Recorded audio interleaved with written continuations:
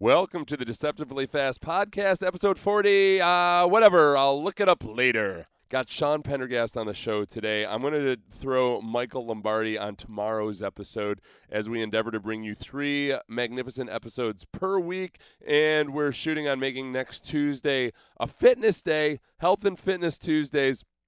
Please subscribe on iTunes, subscribe on radio.com. Leave a rating wherever you are. That would be awesome. And more feedback. I've been getting some really good feedback from some of you. Seth at deceptivelyfast.com is the best way for me to get it and know exactly what it's regarding. Seth at deceptivelyfast.com. And go ahead and give a rating, leave a review, whatever you want on iTunes or anywhere else. Sean Pendergast today, we got into all his picks. It's all NFL. It's NFL heavy. If some of you guys worry that we delve into college football too much, then don't worry about it this week. There's about 37 seconds of talking about Army-Navy, a game which I've attended once in my life, and it is incredible. The pomp, the circumstance, all of that stuff. And after that, it's all NFL football. And also, we detour a little bit into discussing what it was like in the 1980s and early 90s when parents were paranoid about cults and how fun it was to mess with parents because they were all terrified that we were all going to be in satanic cults. Mostly because I think it was mostly a fear of Ozzy Osbourne and it wasn't Iron Maiden, Judas Priest. I can remember my grandma freaking out about my brother playing a Judas Priest cassette tape.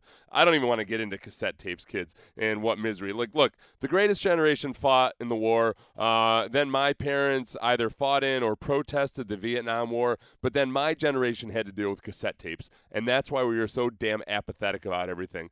Deceptively Fast Podcast, episode 30, whatever. Here's Sean Pendergast.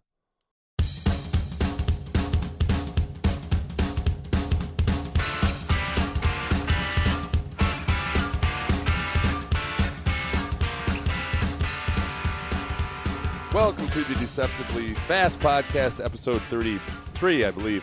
Sean Pendergast, how are you, man? I'm good. How you, Seth? I'm good. I'm a little shocked. I'm almost, I guess, dismayed that it's week 13 already. And I look at the schedules and see that week 14. 14, 15, yeah, sorry, 16, that just 17. Son of a bitch. Yeah, I know. You just lost another week. Well, I know there are 4 games left, yeah. And then there's the wild card round, right. The divisional round. But it just, this NFL season seems so much shorter to me. I think for 2 reasons. One is that the local team is doing well, finally, after a 3-game slumber to start the season. Yep. They're doing great. The Texans have won 9 in a row. But 2 is just the complete lack of drama surrounding all the things that might kill the NFL. Like the anthem, the CTE issues, like they're still there. I think the public just kind of consciously took a step back from acting like they care about it. Yeah. Let's be honest.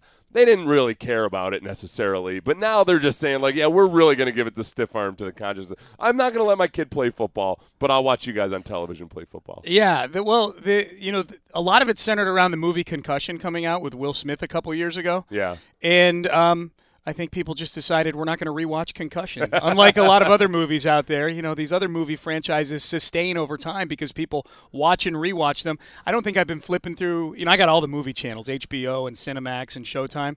I don't think I've ever seen Concussion come up one time on my viewer guide. Good for you, Roger Goodell. You put the kibosh on that somehow. And that's when you're saying what you just said, Seth, about the league being relatively off-field drama-free, here's the scary thing about that. Is that Roger Goodell probably thinks that by burying his head in the sand and by doing a couple very cosmetic changes to the rules and some gigantic settlement that looks a lot bigger than it really is for all the former players, that he handled this thing perfectly. Because the problems, he's like sweeping his hands together, going, I took care of that. And I think we know, even just from this Kareem Hunt thing that's popped up in the last week, Roger Goodell continues to handle anything other than TV contracts like a bumbling clown. They act in a lot of ways like they're still a small confederation of owners who bought their franchises for $25,000. Right. Like they're so multi-billion in so many respects, but then there's other times where they're kind of like, well, look at here. Like the small town judge that's that's actually running the town or something. Like, well, look at here. This is what we're gonna do. We're gonna tell people that we investigated something, but we're not gonna actually investigate it. We'll tell the public, wink, wink, that Kareem Hunt, we did our due diligence and we saw nothing of interest. Right, and Kareem Hunt goes on ESPN and says the NFL never talked to me. Like the NFL never talked to him. You know what's interesting? I read a bunch of articles about that, and I love reading Michael McCann from Sports Illustrated because he does a really good job of giving you all the relevant legal factors. Angles. And I think it was him that pointed out that the investigation was still ongoing. Obviously, they weren't getting cooperation from the police. The two things that were interesting to me was that, one, the NFL likes to work from the outside in, so they like to get all these interviews, get as much information as they can, and that way, when they've got the perp, so to speak, sitting in the chair and they're interviewing Kareem Hunt, they can upend him, and they can catch him in lies or catch him in inconsistencies. Yeah, that approach makes sense. But it's been a year. Well, and if the reason why it shouldn't stop you from ultimately talking to the guy who committed. I get it. Like, you can't go get all your ducks in a row the way you want to because the police aren't cooperating. You can't get a hold of the tape. Maybe the victim's not cooperating, whatever the case may be. But that still doesn't eliminate the fact that something happened. Right. Unless you're the NFL and you believe nothing at all happened, you should still, I would think, have a conversation with the player, right? Well, I wonder if they talked to his friends, and I'm sure that's out there. I just haven't read it, or I don't remember reading it. Because if you watch that video, he had it seems like at least 3 of those guys in that video were his friends. Like, was it his friend that he actually shoved to the ground alongside the woman? I'm not sure. Everything was very unclear. Yeah. But at least a couple of guys holding him back seemed to be his friends. We needed a version of the video that had like captions of who each person is. Yeah, kind of like when Kareem's girlfriend, Kareem's friend, like in that victim. The Key and Peele video that goes through and shows Obama shaking hands with everybody and shows like has different versions of who those people are. Yes. Or actually, the old pop-up video show. You ever watch pop-up video on VH1? The music videos, and they just pop little random Pez dispenser facts. was invented in 1968. I used to love that show, man. I used to love that. They could have done that for us on that video too. So.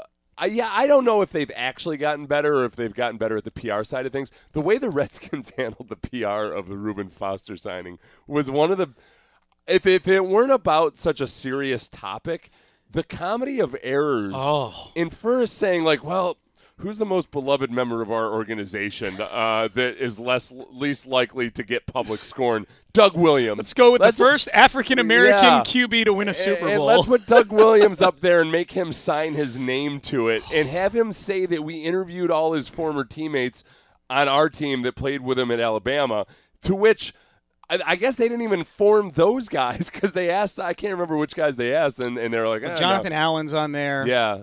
I think there's like Clinton Dix. There's 5 former Alabama players on that team. Yeah. But a couple of them said that they didn't, and then in claiming, well, we conducted our own investigation. We didn't need to talk to Tampa police. Well, and then he called everybody criticizing them, I think, the peanut gallery or something like that. Oh, yeah. And he's like, the peanut gallery is going to say this and that, and it's like, dude, it's not the peanut gallery. It's the domestic violence hating part of society. And he also said that there are people doing lots of bad things in all parts of society. That's what it was. You look at the rest of society, the NFL is actually much better. It was the classic, well, he did it. Yeah. You know what it is? He's been watching too much cable news because both sides, left and right, love the old, like, well, when Clinton did it or when W. Bush did it, nobody had a problem at all. But now when we do it, it's always like, well, and they always point to it because it happens in sports too. Sports fans are bad at this because they'll say, well, when Mark McGwire got caught doing steroids, nobody cared at all. Well, yeah, they did. It was a really big deal. Yes. There were congressional hearings. Yeah. So let's not act like that was the same thing. You've got a whole bunch of picks this week. I do. Because it's all NFL this week. All we have in college football is Army-Navy. Yeah. Which no disrespect to them. I just didn't feel like picking that game. A game that I've been to, and it was sometime within the last 10 years, and it was the year that Army played Navy. That's all I remember from it. I remember one of the teams, or possibly both, running the triple option. It was cold, and they ran the ball a lot. Yeah. Which one of these teams is passing more than they used to. I can't remember if it's Army or if it's Navy. One of them's downright pass happy, like up to 10 times per game. Yeah, probably Navy because I've watched Army a few times this year, and They run. They're a top 25 team right now. Army is. Yeah. I mean, the AP top 25. Obviously, the playoff committee probably doesn't have Army anywhere near their top 25. Yeah, because there's a conspiracy. Yeah, it's all about the Power 5, man. So you're saying screw you to college football. For one weekend. You've got Panthers -1 over the Browns. You're picking the Panthers. Is this game in Cleveland, I'm guessing? The game is in Cleveland. Yeah, and I actually I'm glad you mentioned that because I accidentally have the Panthers capitalized in my post. I got to go correct that. Oh, because you're game actually is picking. I'm taking the Panthers. capital. I'm Okay. taking the Panthers. I have the Okay. wrong team as the home team though, Okay. so I got to go. I got to fix that. I tell you what, I don't know what to make of the Panthers right this moment because Cam Newton went from like, wow, he's same old Cam, same as he's ever been, to now he's not on the field when they're throwing the last pass of the game. Yeah. And there's questions about whether it's his health or not. And he hasn't been the same guy at all the last couple weeks. And I wonder, I get a sense that Ron Rivera is very much on the hot seat. You've got a new owner in there. Yep. I don't get a sense that this is like an Aaron Rodgers, Mike McCarthy. Wow, the relationship is damaged. Yeah. I could see this Carolina team continuing to play very hard and fight for their coach. Yeah, I don't think it's at all toxic. I just think they're losing football games. That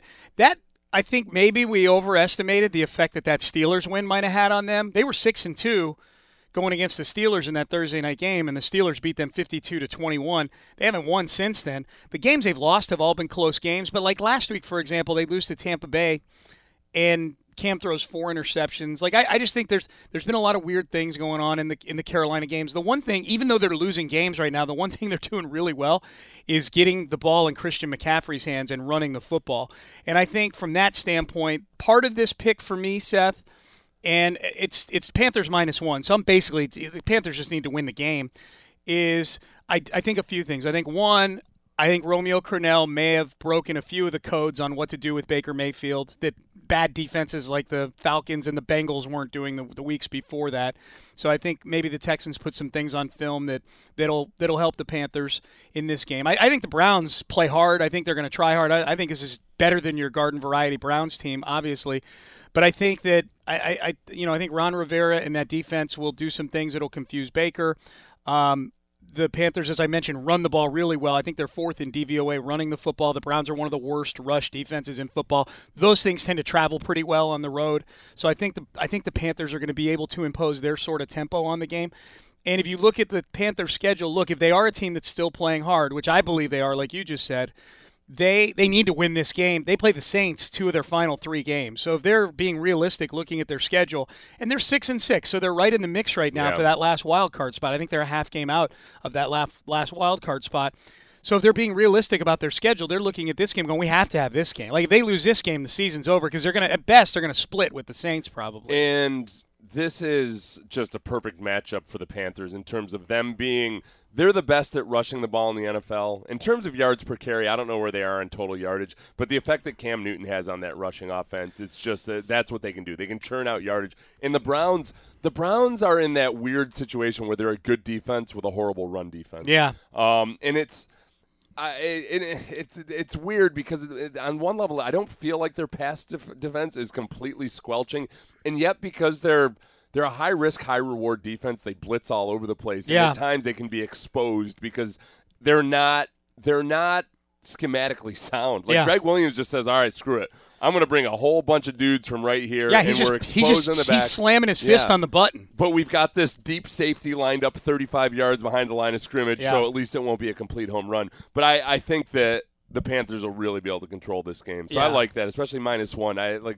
It's got to win. That seemed a little slight, and I think that's affected a little bit by the fact that they've just botched close games in the last few weeks. And I've said to you earlier in the season, Seth, the Browns, and it's only been pumped up by the fact that they actually do play pretty decently now. But for 2 years now, the Browns have been one of these plays that the sharps love to climb on because they feel there's value with the Browns. You know, the Joes are all going to be betting against the Browns because they suck. So there's this snapback effect where the smart bettors always seem to climb on the Browns. And as it turns out, the Browns just aren't nearly as good as what that effect has on the number. And I think you're right about Romeo Crennel cracking the code a little bit with Baker Mayfield. Part of that had to do with that Romeo is able to play with a 3-man pass rush at times and drop 8 into coverage because the Texans are able to rush the passer with 3 guys.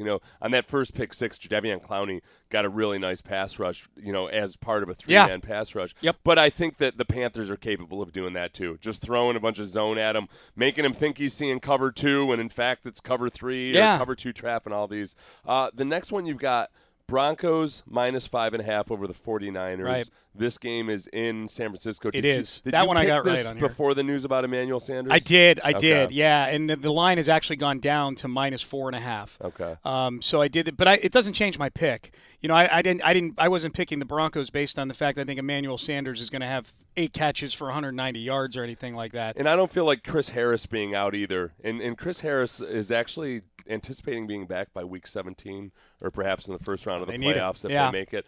Because like George Kittle is the only thing that scares me about that 49ers offense. And I don't think Chris Harris is going to be charged with guarding George Kittle. No, this is just a trend play for me, Seth, which is the Broncos have been and I'll even take it back to the Texans game. Sometimes we learn retroactively about how we should have felt about teams a few weeks ago. And I think when the Broncos missed that field goal at the end of that game, the feeling about that game was, boy, the Texans lost a coin flipper to a bad team. As it turns out, the Broncos may have hung in a slugfest with a team that turned out to be pretty good. And it turns out the Texans went on the road and got a win against a team who's better than what their record was at the time. Because since then, the Broncos have beaten the Chargers on the road, and they beat the Steelers, and they went into Cincinnati. I know Cincinnati's a bad team, but they went in and took care of business last week. They beat them. That was one of my best bets last week, was the Broncos over the Bengals. And I think this is just a really similar game to me to that Broncos-Bengals game. Bengals were starting Jeff Driscoll in that game, so they were starting their backup quarterback. The Broncos their defense seems to really be getting their legs under themselves. They're going against Mullins, who's not, he's a backup. He's not a first-time starter. He started a few games here. But the 49ers, as I start to identify teams that look like they're kind of packing it in for the year, the 49ers kind of fit the profile for some of that. And the big thing for the Broncos is Case Keenum has stopped turning the ball over. Yeah. And he's protecting the football. 4 straight games without a turnover for Case Keenum. If they go on the road against this team and protect the football, they will win the game by a touchdown at least. If they're playing the type of Phillip defense Lindsay too, by the way, they're supposed to play, right? And Phillip Lindsay has rushed the ball really well, and he's not the same multi-purpose threat that Saquon Barkley is. But as far as strictly running the football, I think that I'd rather have Phillip Lindsay in some respects because I feel like he churns out yardage steadily and consistently. Yep. I don't want him long-term necessarily. No, but right now in Week 14 of this season, he's a good guy to have on your team. Right, and you're exactly right about Case not turning the ball over, which is something that I thought he had cured and fixed in Minnesota, because even though he had some bad turnovers last year, he had a stretch where he didn't throw a pick for like 5 weeks in a row. Yeah. I felt like he had learned his limitations. Yeah. That's always been the issue with Cases. I think there's a part of him that goes back to University of Houston where he could just throw the ball up. Slinging it. And guys were either wide-ass open or he had some damn good wide receivers in that conference that could do something with it. And he slowly over time has learned what he can and can't get away with. And I'm not gonna compare him to Tebow because he's a much better overall passing quarterback than Tim Tebow was. Mm-hmm. But in Tebow's time in Denver, part of the reason they won games while they were winning games was that Tebow wasn't turning the ball over. That's right. Just keep it simple. Do what you can do. It's what's kept Tyrod Taylor employed in the NFL for the last few years, right? No, just don't take any chances, and you can hang around and win enough games to where people think you're a serviceable starting quarterback. First, don't beat yourself. Right. The first rule is don't beat. It's a Hippocratic oath of football. Mm-hmm. First, do no harm. Cowboys, which, by the way, did you know that's not actually part of the Hippocratic oath? You know what? I've never read the Hippocratic Oath. I just know that it's what's supposed to protect us against shady doctors. That is true. Yeah. And I also have never read it, but I also thought, I guess a lot of people think that the Hippocratic Oath is the first part of it is that first do no harm. And I guess that's something completely different. Wow. Yeah. So I've been citing it. Seemed to be kind of an important thing to me. I don't feel that bad about it because I've been citing the Hippocratic Oath as first do no harm for 40 years now, and nobody's ever stopped me. Do you feel like you have an intimate knowledge of the Hippocratic Oath because you're a football player and you've probably had a couple dozen surgeries? I should have had a better one of it. It's not like they have to recite it to you. It's not like your Miranda rights. It's not like the doctor has to get up and like, here's the thing. First, I'm gonna try like hell not to do any harm. hurt you. Second, I'm not gonna try to have sex with you while you're out. Okay, that's generally frowned upon, like without prior permission. But I mean, unless you're into it. You're into it? No. All right. Thirdly, we're not be selling any of your body parts without your permission. How many surgeries did you have in your career? I was trying to count it up the other day. Not to put your business out there. No, or anything. it gets a little tricky because then I start to wonder, like, okay, was a scope a surgery? I guess so. If I went anything under where the skin was penetrated. I think it was 13 or 14. Okay. Yeah. So in about, let's see, I think it was like 6 or 7 on my knees specifically. Okay. But, yeah, you do. The one thing that freaks you out the first time it happens and then it stops freaking you out, can you understand, is when they write no on the leg that they're not cutting on. Just like wonder, like this is some low tech bullshit, right? It's in marker, it just says no. At least they're not writing your name on you, right? Like they forget who you are. We went in to give the guy, I forgot. I didn't know it was an ACL. I went in and did a Tommy John surgery on the guy. Now Seth can throw the ball 115 miles an hour. They did some Russian experiment on Sorry, I forgot to write Seth on you. Do you know, remember the episode of Seinfeld where Jerry Seinfeld wakes up and he thinks that the dentist and his assistant might have been messing with him? Yeah. The one time that happened to me, and it wasn't because I suspected anybody of messing with me, but I went under, had this long surgery, and it ended up taking like 2-3 hours longer than they thought it was. It was a really complex surgery, and they found more. So when I wake up, my underwear is gone because I'd gone in wearing underwear, and the IV was in a different arm. So I'm asking people. I was like, so what happened? They're like, I don't know, nothing. I don't know, nothing that I know of. Thought they were covering up. I would understand, like the doctor wouldn't necessarily know if the anesthetist was doing, because they're kind of in their own little world. Right. So maybe they had to use a different, like maybe a vein. They couldn't find a something. vein. Yeah. But I'm like, my underwear was gone. Like, did I piss myself? Like, what the hell happened? Dude. And how would I do that when I was under, other than that if for some reason my vein collapsed, maybe I woke up. Yeah. Pissed yourself. Pissed myself. They knocked had to, you back out. Somehow knock me back out. I was freaked the hell out. I could not get any answers from anybody. Did you eventually get answers? No, I didn't. And now I haven't talked about this in over like a decade. Wow. I didn't want to ask too many questions. I liked the people that were Did this just become a very special episode of the Deceptively Fast podcast? I think I just recovered a memory.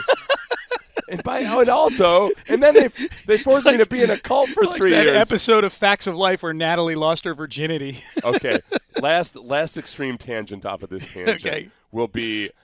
I started reading and listening to some podcasts actually about that whole recovered memory craze back in the 80s and early 90s, where everybody was terrified of recovered memories, and there were kind of like some quack psychiatrists or therapists that were convincing people that they're recovering memories when really they were implanting memories in people, like basically convincing them of things, especially with children. Yeah. When they'd interview children, this was before they really learned how to interview children about their parents. So there were a lot of, they would find out later on that there were a lot of like divorce situations where an unscrupulous or just an incompetent investigator convince these kids. We're like, so did daddy touch you? Did he? So he did, right? Or they'd ask them leading questions.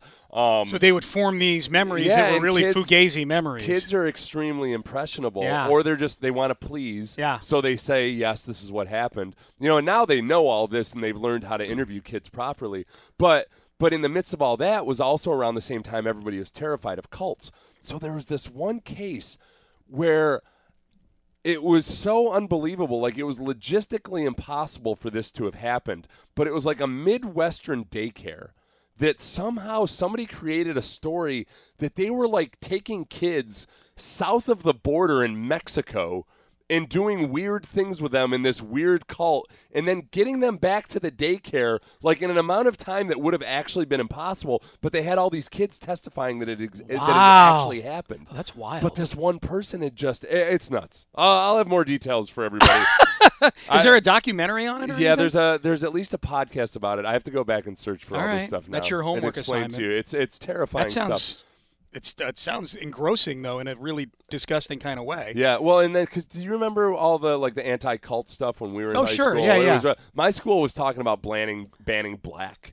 Because, and we never got that far at my school. And I don't know how it was at your school, but at our school, it was one of those things where, like, oh, the kids realize the parents are freaking out about cults. Well, we're sure as hell going to, like, do a pentagram. We're going to do a pentagram in a circle like in Weed Killer on the football field. Not because anybody's actually in a cult, but because they knew it was freaking parents out. Yeah, you know, nothing like messing with parents. Their kids this only comes along one time. Yeah, Messing with parents. And it freaked them out, and it did the trick. That's funny. So, speaking of cult members, Raiders plus 12.5 over the Steelers. Yeah.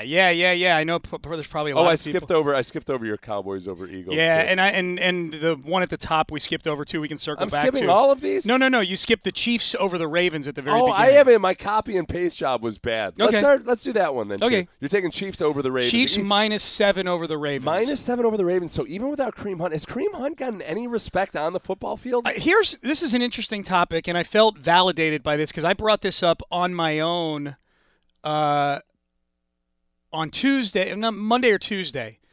Because Rich was making this Kareem Hunt thing on our show sound like it was going to be the end all be all for the Chiefs, and I said, well, look, not end all be all, I shouldn't say that, but he made it seem like a really big deal, and I'm not saying it's not a really big deal. However, if you were looking at the Chiefs and pretend that Kareem Hunt didn't do anything domestic violent, pretend he's a choir boy for a second, and the football gods came down and asked you, a Texans fan, because the Texans may face the Chiefs in the postseason, you can remove one offensive weapon off of the Chiefs. You get one. That's it. Okay, obviously Patrick Mahomes would be the first choice.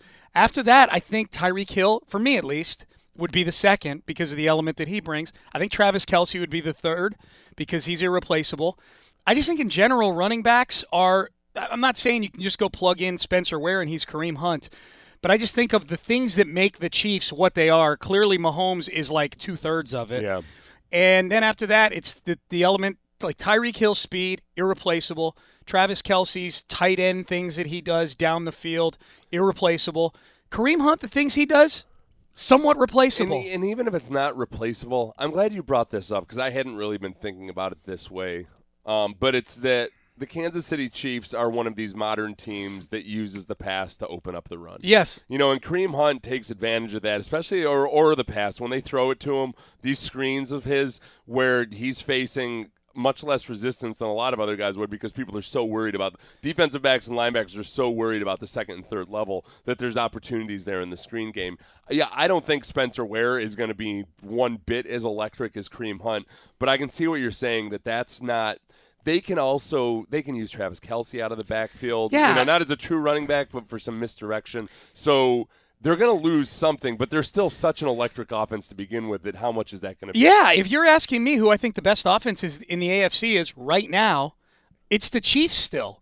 So if I still feel they're the best offense in the AFC, then I've got to feel like at home, I know they're not a great defensive team, but I don't know how sustainable this Lamar Jackson thing is in Baltimore. Him running the football as much as he does. He got knocked out with a concussion in the previous game. It sounds like he's going to play this week. I feel like the Chiefs at home are going to score enough in this game, and they're going to figure out the Lamar Jackson thing that I think they can cover a 7-point spread. So let's see. What did I got us out of order. What was the next one? The next one, well, we hit the Panthers. We hit the Broncos. The next one was the Cowboys, I believe. Cowboys -3.5 over the Eagles. And yeah. I saw Ross Tucker tweets something about it looked like an offensive lineman from the Eagles talking smack about how the Cowboys always choke. Okay. Probably Lane Johnson. It wasn't Lane Johnson. What are these guys doing? Is it Brandon Brooks? I don't get it. If it's not Brooks or Johnson, if it's not Brandon Brooks or Lane Johnson, then they really have a ton of shit talkers on that offensive line. And it wasn't Jason Kelce. And then everybody else is injured, right? It's probably somebody just trying to keep up with all those guys in the trash talk department. Jason Peters is their left tackle. I feel like I glanced at it really quickly before we came on here. Yeah. But it's really strange to me. It's really strange to me. I like the Cowboys in this game. I know the Cowboys beat the Eagles in Philadelphia a few weeks ago. In a primetime game. Oh, it was Brugier Hill, okay. However you pronounce that name. Yeah. You say so. But, I think we all know the Cowboys are a hot team right now. They've won 4 in a row. I just feel like the Eagles have been perpetually overrated all year long. And it seems like the people are climbing back on the Eagles now after them beating the Redskins. And it was Mark Sanchez under center for most of that game. And before that, it was Colt McCoy. So the Eagles' defense is a shell of what it was last year. Their secondary is incredibly banged up, and I know the Cowboys aren't the perfect team at all to take advantage of a banged-up secondary, but the addition of Amari Cooper and Dak Prescott throwing the ball just well enough during this 4-game winning streak, I think is enough for them to make enough plays in the passing game where it's going to open all sorts of things up for Ezekiel Elliott. So I like the Cowboys at home. The Cowboys can knock the Eagles. They can end their season with this win at home on Sunday. The Eagles will be 6-7. They still got to play the Rams. This is it's this Grugier Hill character, the linebacker. I was way off on the offensive lineman part. This is the first I've seen of this, but of course, by now it's already blown up all over First Take and everywhere else. Let me play this for you. I mean, look at Dallas' history. They always choke, so we'll go down there and make them choke. That's Grugier Hill? Never heard of him. He says it with a little smirk on his face, too. He, with just like 6 words, ignited a fire with this game. Yeah. I don't know who he is, but I love him. This Eagles team, man, this goes back to the offseason where they just, I don't know that I've ever seen a first-time ever Super Bowl winning franchise feel more empowered over a postseason run. Yeah, and talking about how the Patriots way is dumb. Yeah, like all of a sudden it's like they invented football. Well, and Lane Johnson, who said, he'd rather just win one Super Bowl than have to live in misery the way the Patriots do. That sounds all well and good at the time, but I wonder about Eagles fans now as they keep mulling that over. Like, okay, Lane, you've got your Super Bowl, but like we're going to be fans for the rest of our lives of this team. Yeah. We'd like to have extended it a little bit. Like, what the hell is that? Yeah, that comes off as one of those entitled professional athletes. Yeah. things. What do you think of the Cowboys? I think that their defense is for real, and I think that you go back to almost 2 years ago, where I'd say that there's something there with Dak Prescott. I don't know exactly what it is, and I feel like his development was arrested by he was in purgatory for 2 years. Mm-hmm. Where he just really didn't have any viable wide receivers. Jason Witten was not himself. Aging. Jason Witten was a savvy guy, but who couldn't do anything with that savvy. It'd be like when a pianist gets arthritis. He knows how to play the damn piano, but he can't do it. That was Jason Witten. Yeah. So he was no help. Des Bryant obviously was a mess. The offensive line wasn't the same as when he was younger. And I think that what they have is sustainable enough to go ahead and play close games versus really good teams. I don't know if it carries on the road, and I don't know if it gets you through several games in a row. Yeah, I look at their defense, and we all make fun of Jerry Jones, but damn, they've done a really good job of assembling some talent over on the defensive side of the ball. The Jalen Smith pick is working out great for them. He's playing at a Pro Bowl level. The Leighton Vander Esch pick, a lot of people wanted to take Calvin Ridley last year because they needed a wide receiver. They look like they're set at inside linebacker for the next few years. DeMarcus Lawrence is a really good pass rusher. Well, I guess that's what I would say is moving on into the future, I think they have the basis for what could be a really good team for a while. You're right, like exactly what you said about the defense. That defense can be good for a while now. Yeah, Sean Lee is at some point Sean Lee's head is going to fall off his body. Right. He's going to have the ultimate injury at some point, but they've accounted for that. Yeah, but that was always the secret sauce with beating the Cowboys was they were like for yards per play on defense with Sean Lee on the field. They were like the 85 Bears, and when Sean Lee was injured, they were like the 85, whoever was terrible, the 85 Bengals. Which in that Rod Marinelli defense, that's what you need. You want rangy guys that can help out. You can help the backers out, help the defensive backs out. Yeah. Allow them to play with a little bit more cushion, cover the seam, do all those things. And I think that there's way more room for defense now than people thought there was in the first half of the season. I think there's just still so much power or ability for a team like the Saints to be upended. And I think I talked about this with you last week. After the Cowboys beat the Saints, I just wonder if the Saints are a little bit of like that San Antonio Spurs type team where they're just so finely tuned that they roll along in the regular season, but that when they get to the postseason, and the Spurs were like this in some years. Some years, obviously, they were genuine contenders, but there were other years where it was like, okay, as awesome as they were in the regular season, they had no next gear. Like they were that good, but they didn't present certain matchup issues for other teams. I don't know if the Saints given their issues at wide receiver and whatnot, are the same matchup issue for other teams. As the Rams might be or the Chiefs might be. I think that's fair. Bottom line with this game, Seth, I took the Cowboys at -3.5. It's actually down to -3 in a lot of places. So I would climb all over the Cowboys if it remains a field goal. And then the last one, real quick. 2 left. How did I miss all these, That's Sean? okay. I'm going to blame the Houston Press. That's okay. Not the easiest cut and paste site. I used the reader view, but still, it didn't work out. Okay. So I've got 2 left. The Raiders plus 12.5 over the Steelers. I know the Raiders are 2-10. I know they're a big punchline right now.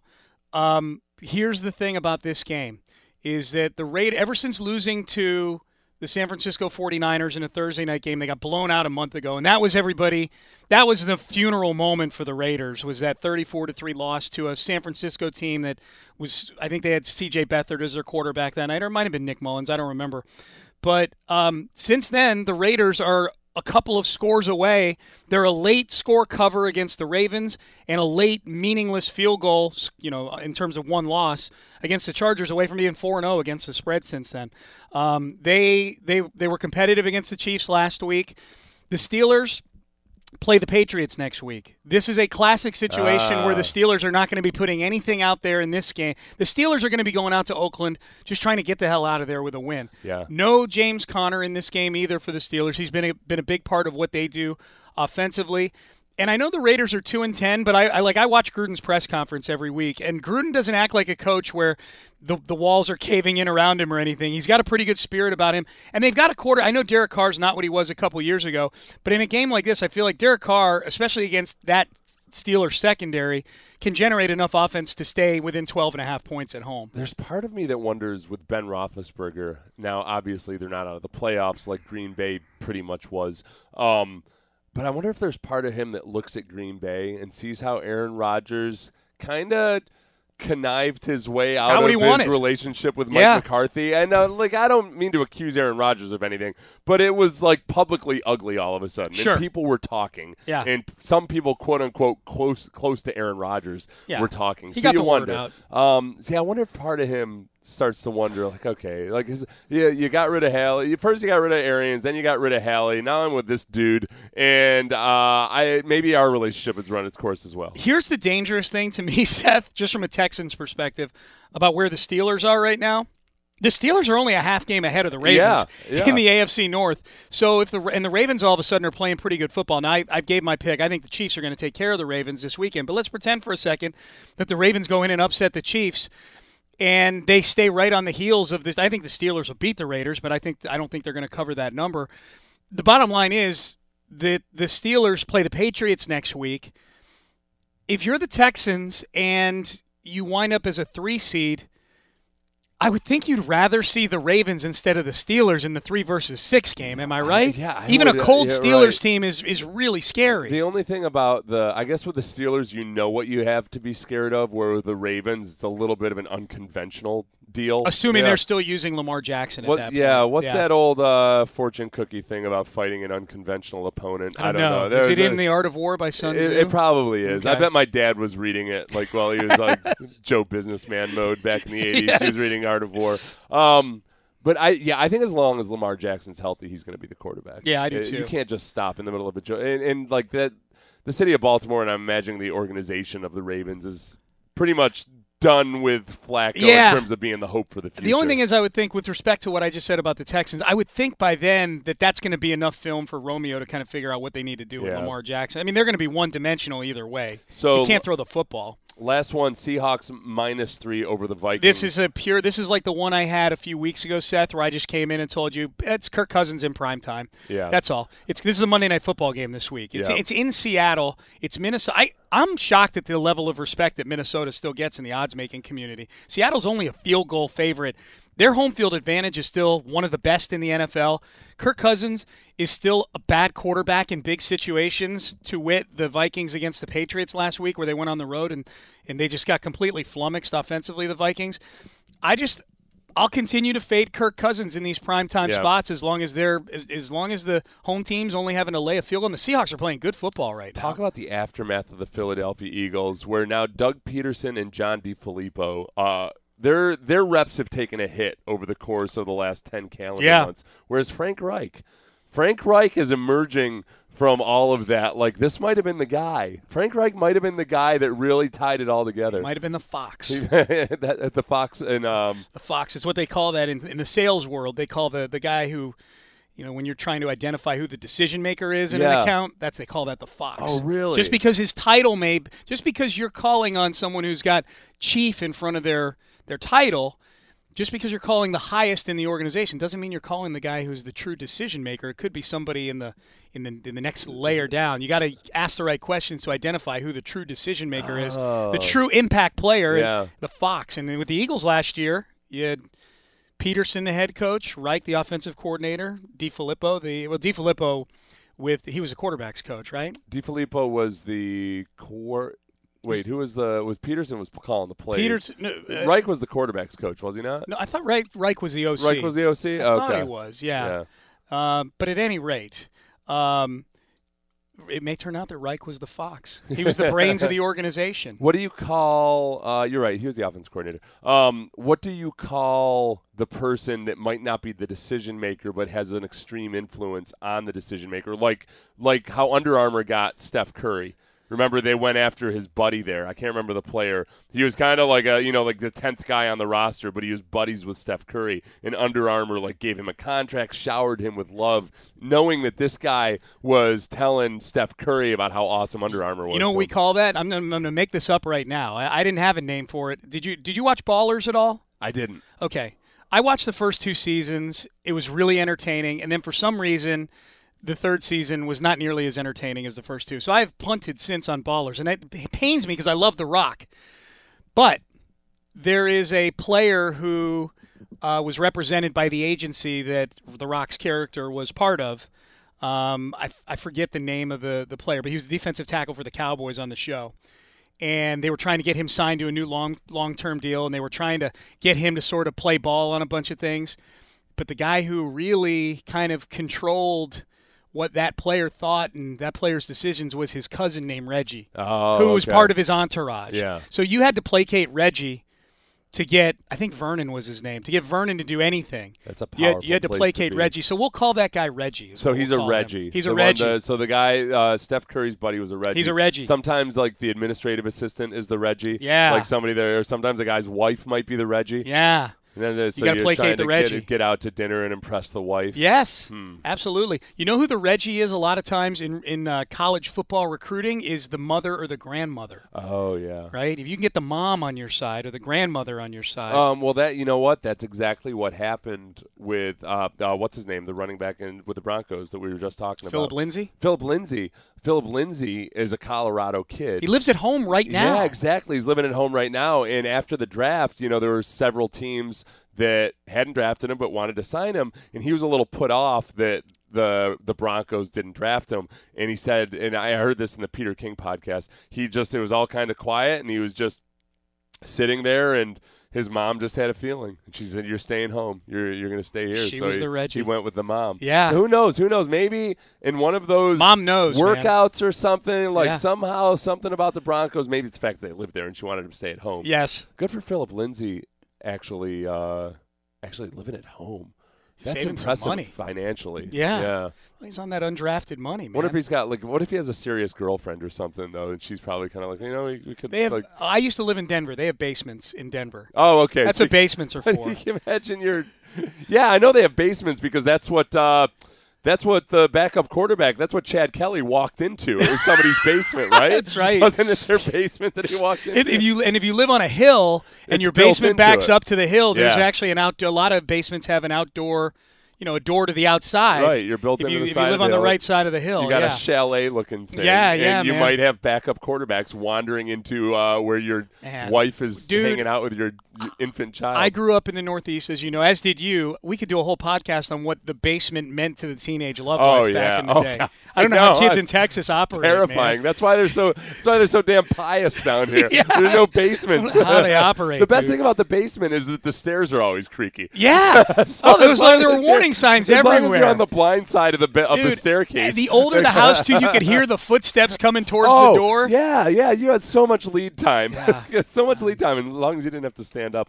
Thanks, man. Good luck this weekend. Anytime. So there was Sean Pendergast I'm inspired by something that we did a couple weeks ago, which is when Clint Shane asked which bear is the best bear. And I did my research and I discovered that the best North American bear was indeed the black bear. I enjoyed that research so much that I thought to myself, what do my listeners want to know? So I Googled the top 1,000 questions asked on Google, and some of them are frankly fascinating. And I saw a few of these questions and I thought to myself, people can't possibly be this stupid. But then when I investigated those questions, it turns out that I was the stupid one. Considering, of course, one of the top 10 searches that is run on Google is, can I run this? And immediately my thought was, wow, what the hell are people? Are people dumb enough to think that, like, if they're trying to run some program, they can just go over to Google and say, can I run this? And that Google's going to know what they're talking about. But I was way off. That's not what they're asking at all. I'm going to tackle that. Maybe a couple per episode till we work through the whole 1,000. This stuff fascinates me. And a lot of these things are questions to, in this internet age where sometimes there'll be something that you don't know and you haven't known it for a long time, but maybe you've been curious about it. And then one day you realize, why would I not know this when I have the internet at my disposal? Like, why would I not know? I can't even think of anything. Like, let's say Pangea. Let's say you didn't know what Pangea was, but you'd heard people reference it before, and you just always kind of hear it, and then you move on and you don't know what it is. When you realize, like, oh, all I have to do is Google Pangea, and I'll find out it was the old single continent back in the day. Things like this. And I found this as I'm going through these 1,000 Google questions, that there are a lot of things that I kind of wish I knew, and there's no reason for me not to know them. So let's get rid of our collective ignorance about simple and plain things that we should know, one episode at a time on Deceptively Fast. Thanks for listening, everybody. We'll have Michael Lombardi tomorrow, as well as a few other thoughts, including, can I run this? Can I run this? I don't know. Can you leave me a review? Of course you can. Deceptively Fast podcast. Also, deceptivelyfast.com. I'll start posting the episodes to there as well, so it's one more place to check. Maybe have a few people blog, and any suggestions, comments, email me at seth@deceptivelyfast.com.